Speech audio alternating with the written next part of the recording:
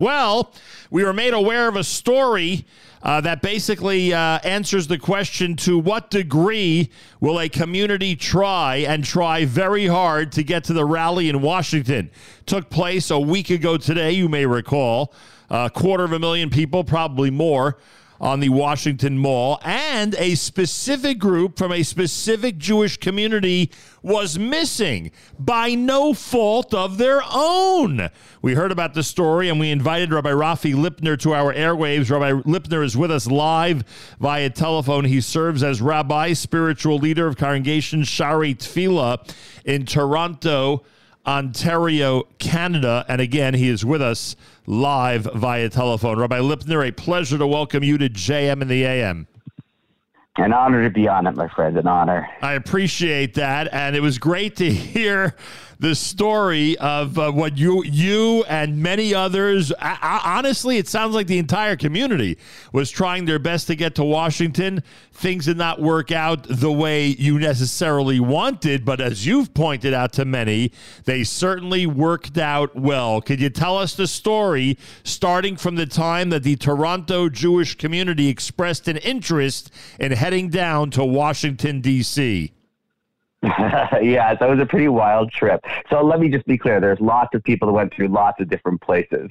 But I was sitting there Thursday afternoon thinking that really, I should go down. More importantly, if we can get other people en masse to go down, because as you know, and anyone who did make it there realizes the importance of standing with and together with Israel over there. So Thursday afternoon, I was passing an idea by a couple of friends saying, what if we find a way to get down there and we charter a flight? And they're like, you don't know anything about chartering flights. I'm like, I know, but you'll Google a place, you'll find a place to charter.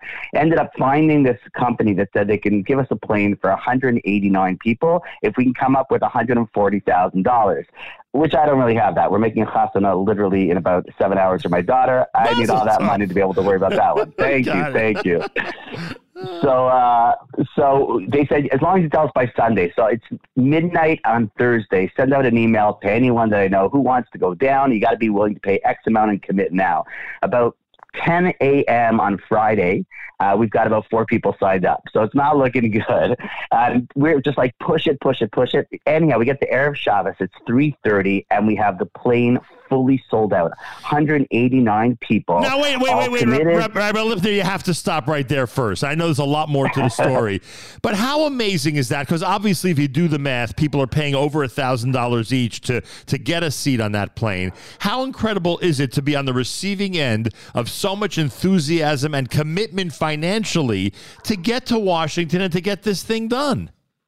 Yeah, it was unbelievable when you think, everyone's saying the line of Am Yisrael Chai, which is amazing, but I keep thinking about a very similar line of Mi Ka'amcha Yisrael. Like, You just look at the Jewish people, on a drop of a dime, people are like, you know what, clear my calendar, here's $1,300. They have to commit to $1,300. If we got 100 people in, we'd take it with 100 at $1,300. If we brought it down to full, we were able to do it for $900. No subsidies. There was no, I helped some people on the side who couldn't afford, but it wasn't like we had a donor that said, here you go. And it was amazing. And a waiting list. It was. I didn't think it was going to happen. I really thought, you try, you do your best. Okay, but it doesn't work out. Yep. So anyhow, the last call that I make right before Shabbos, the guy Jordan who runs the company, I call him and said, listen, we got a waiting list. What are the chances if I call you back on Saturday night, because I'm going offline for 25 hours, you can get me a bigger plane? So he's like, I'll see what I can do, Rabbi. Anyhow, I call him Saturday night. He says, sorry, we couldn't find you a bigger plane, but I have another 189-seater if you want to take 2 flights down there. So I'm like, when do I have to tell you by? He says, same thing. As long as we know by Sunday, you're in. I'm like, that's crazy. I'm like, we're on it. So we started setting it out like crazy. We opened up a second WhatsApp group. I'm in Achdus. We called it Achdus Air. Achdus Air, our second group, and it starts filling up like wildfire. And people are I'm not answering the phone because, you get on the phone, you're there for 5 minutes. You're not 5 minutes. And it's WhatsApp. That's the only way it works. One after another. Anyhow, by the time the dust settles and we have to get the air manifest in, that's it. We've got over 350 people fully paid up and ready to go. It was insane. Two planes ready. 2 planes ready, Toronto to D.C. Yeah. And thank God after there were a couple of buddies. I had no clue what I was doing. You know, you do an idea and you're like, you have no clue what's involved. So when I put it out there, some guy's like, hey, how are you going to collect the money? I'm like, I don't know. They'll, write me a check. He's like, you can't do that. So he sets up this bank account. Another guy says, what are you going to do about feeding them? He starts setting up logistics, calls officials, gets dinner over there, finds a way to get into the gate in Toronto behind the gate. So there's breakfast going to be waiting for everybody. Like everything just comes together because the Jewish people just come together. Like, you know, no big, organizational structure, just like get it done. It was awesome until so it's Sunday. We have to get it's Monday. Sorry, now we're Monday. Everything's in. We've got the information. They've got everything. Less than Monday, 24 hours before. Less than 24 hours before. Mincha Ma'ariv, it's already Monday night. It's Monday night. This is happening. Monday night, Mincha Ma'ariv Monday night. It's about 4:30 up here in Toronto. So I turn my phone off. I go into daven. I come out. I have 2 messages from my buddy saying, "Call us now. It's big trouble." I call them. They're like, "One flight's just been canceled." They said they can't get them both in. I'm like, "You're kidding me?" Like they're like, "No." And then he's like, "Wait. I just got no. They're both canceled. Both flights have just been canceled." And get them in means get them into D.C. Get them into DC. They said they can't land them. I'm like Sanity, Ben, you're joking. It's like, Rabbi, we're not joking. Although they're dying of laughter because we have this inner WhatsApp chat that's going on about all the logistics. It's hilarious the whole time. So we're kidders a little bit. So they're like, no, we're not kidding. It's not happening. So I'm like, that's impossible. Anyhow, we call the guy back. Dallas won't take us in because it's just overcrowded. Now, personally, we've just met for the first time. I'm a bit of an optimistic, I won't call it naive kind of guy. Everyone's like, I'm like, listen, you have hundreds of thousands of Jews coming down to an airport that's not used to everybody taking a private jet. Right. There's no place to land the thing. I get it. It makes sense. Right. So then Jonah says, maybe we can get you into Baltimore though. So then I send an email out to the whole chevra, all the WhatsApp. Like that was the hardest part. It's not happening. I got $270,000, 350 people that are looking at me, not a travel agent guy, just like, who's this rabbi that's like, whatever. And it's all on WhatsApp. You got to see, it's like a roller coaster of emails that I send. So I send one saying, listen, I think we might have to cancel. Just please don't jump off the list. We just got this message and we're trying to work around. Please hold with us. Anyhow, what came out, and this you alluded to, was amazing. You have 350 Jewish people that are planning going down, spent a lot of money, and they're all excited and they hear the news. People are like, just keep trying, Rabbi. I'm like, seriously? Not like, wow. Like, that's it. I'm going off the derech, Rabbi. Like, it was crazy. We appreciate the effort. What happened with the Baltimore effort? So we send it a couple hours later. They say, fine, we can land in Baltimore. I don't know. I didn't do well in geography. So I heard Washington versus Baltimore. I'm like, we're going to go to Baltimore. We got to get to Washington. We're looking into buses, whatever. There's nothing. Somebody says, why don't you just take the train? Yeah. So I didn't know that I think it's called the MARC versus the Metro from Washington to Baltimore. It's the same distance. I'm like, it's the same thing. So we're back on. We're back on. So I have a collective Zoom with everyone on the Zoom at 9:30 at night. This is less than 12 hours before we're going because nobody even knows where the gate is. Nothing. I said, we spoke to Baltimore can take us. We're back on. Everyone's like, we're back on. The Zoom gets on there. I'm telling everyone this is all like Yad Hashem and it's all like whatever. And it's amazing. And the trip is, and everyone's feeling it. And then 2 seconds after we get off that Zoom, I get the message, no, we can't do Baltimore either. I'm like, you got to be kidding. I'm like, everyone's going to bed right now. Their bags are packed. They're like getting ready to get up at 5 o'clock to meet at the airport and have a Rosh Chodesh minyan behind customs. Right. They're like, no, it's totally not happening. So I send out this massive message. You got to see these emails. Like at first I was like, this is a really hard message to write. Then the next one, when we were back on, I'm like, this is the best email to write. Then I wrote another one that I'm like, okay, this is really the worst email to write. Like, it's over. I'm so sorry, whatever. And everyone's like, wow, I can't believe you guys tried so hard. So I'm thinking, like, try so hard. Like, all you can do is try. So it's like midnight. And I'm like, that can't be the end of the story. Like, Hashem just doesn't say, like, that's it. Too bad, so sad. So I'm like, I know we've got over 350 Jews that have booked off their schedule for the day. I know we've got $270,000 in our bank account that can do something. So I say, listen, we're already around. How about we sit there, find a place? I called the JCC. It's a good friend of mine, the CEO of it. And I say, any chance we can use the theater over there? Is it clear from 1 to 3? We'll have like a viewing of the rally, and we'll bring people out there, and we have food that's ordered, and hopefully some people will come out there. And he's like, no problem, we got it. And then I'm like, wait, okay, like maybe 5 people are going to show up to this thing. Like, it's going to be the most never end of whatever. And then I'm like, wait, if everyone is here, not all of them will come, but they've got family that wasn't going to go down there. And then we've got a lot of displaced families from Israel that are here also. So I know the person who heads that up sent them a message saying, why don't you invite them to come to the viewing rally? The staff of UJ have been working so hard for the community. Wait a second. I don't want people to miss that. In other words, there are people in Toronto now who are displaced from their homes in Israel, so they're spending time with you guys. Yeah. We had the other week, we had a couple over that the husbands, they're here for the year, and the husband went back. It's got a tough shmona, and so there's a lot of those families. We have a lot of connections to Israel. Wow. So I'm like, let's just bring people out and we'll have a viewing party. We have the food anyhow that we order for breakfast. And bring it over. Anyhow, and I say, and with the money, I said, you know what, how about we pivot from air achdus to ambulance achdus? I mean, if we were going to spend $270,000, go down for 3 hours to hear politicians, and Ishai Rebo and Omar Adam for sure, right? And we're going to go down there, support Israel, and be there for 3 hours and spend $270,000 for one day. There's got to be something we can do for Israel. So I'm like, what if we pivot from air achdus to ambulance achdus? And anyone who wants to redirect their funds, not everyone, obviously, it's a lot of money, so we know it wasn't like this is what we're doing. Got it. Anyhow, everyone's like, I'm in. You know what? Here's another $3,600. It was crazy. And by the time the dust settled the next morning, we show up at 1 o'clock, and between 1 to 3 o'clock, there must have been over 600 people that came out. And when Omar Adam was singing, Hatikva, everyone standing up, waving their flag, singing, it was like electric. Families were out there, kids were out there. It was I don't know if it was the largest screening. It was probably the only screening of the rally. We got together more than 3 people to watch it. And you had this moment of pride when it's like, this is our community. Other people came out there. Everyone felt so connected. In the middle of all the speeches, you got to sit and take a Danish as opposed to just stand for 3 hours. Everyone was like happy about that. In the middle of when the pastor got up to say his prayer for the captives, I said, listen, Chefa, we got our own prayer. So we silenced it. And I got up there and we all recited the Tefillah for the Shvuyim and for the Chayalim in our own language and our own way. And when the dust settled, we've got an ambulance, maybe even 2 by the time it finishes. They were going to send Israel for decades. They're going to the money that was supposed to pay for the chartered flights now went to pay for at least 1 ambulance, and we know how important that is to Israel, and possibly 2 ambulances. Yeah. So and then all the talk came out of like, oh, flights were canceled. But I'm like, you know what? Hashem has a plan. Like, you just have to, if we learned anything from this thing, you just got to keep trying. If Hashem closes the door, it's not over. It's just like, okay, I need you for something else. Rabbi, like here, Toronto had this huge celebration. It was awesome. Rabbi Rafi, I'm sorry. I just want to tell the audience, Rabbi Rafi Lipner is with us, Rabbi of Shaarei Tefillah in Toronto. This story is pretty remarkable. Couple of questions.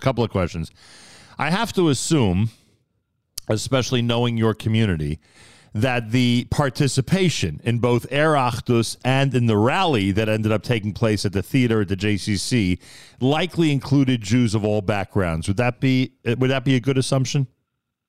So it's a great assumption. I started work. I have another role in the community for the UJ up here, an amazing UJA. It's called Senior Fellow Strategic Jewish Enrichment.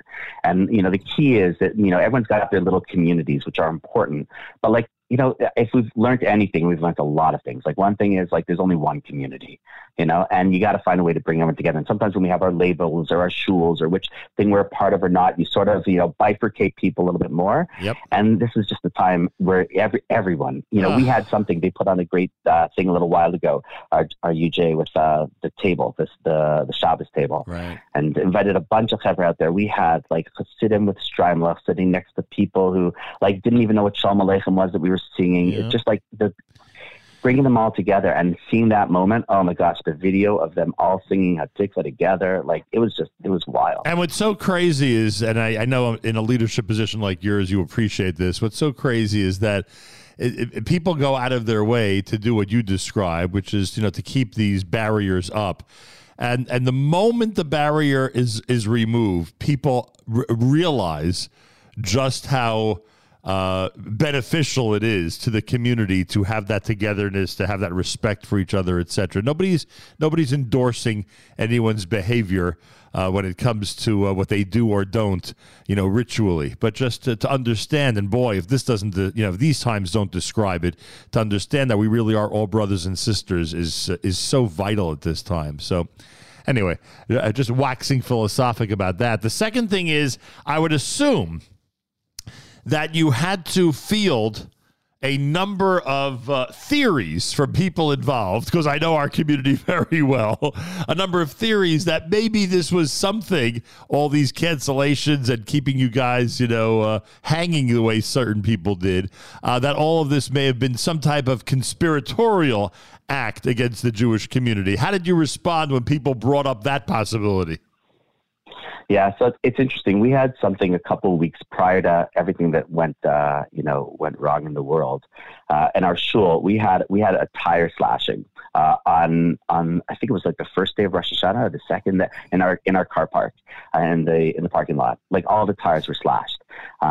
So two things from that. First of all, the amount of calls I got afterwards saying, "Will you make a statement?" I'm sure this, whatever. We actually had video footage. We knew who the person was. The police department we worked with, we caught them 2 days later.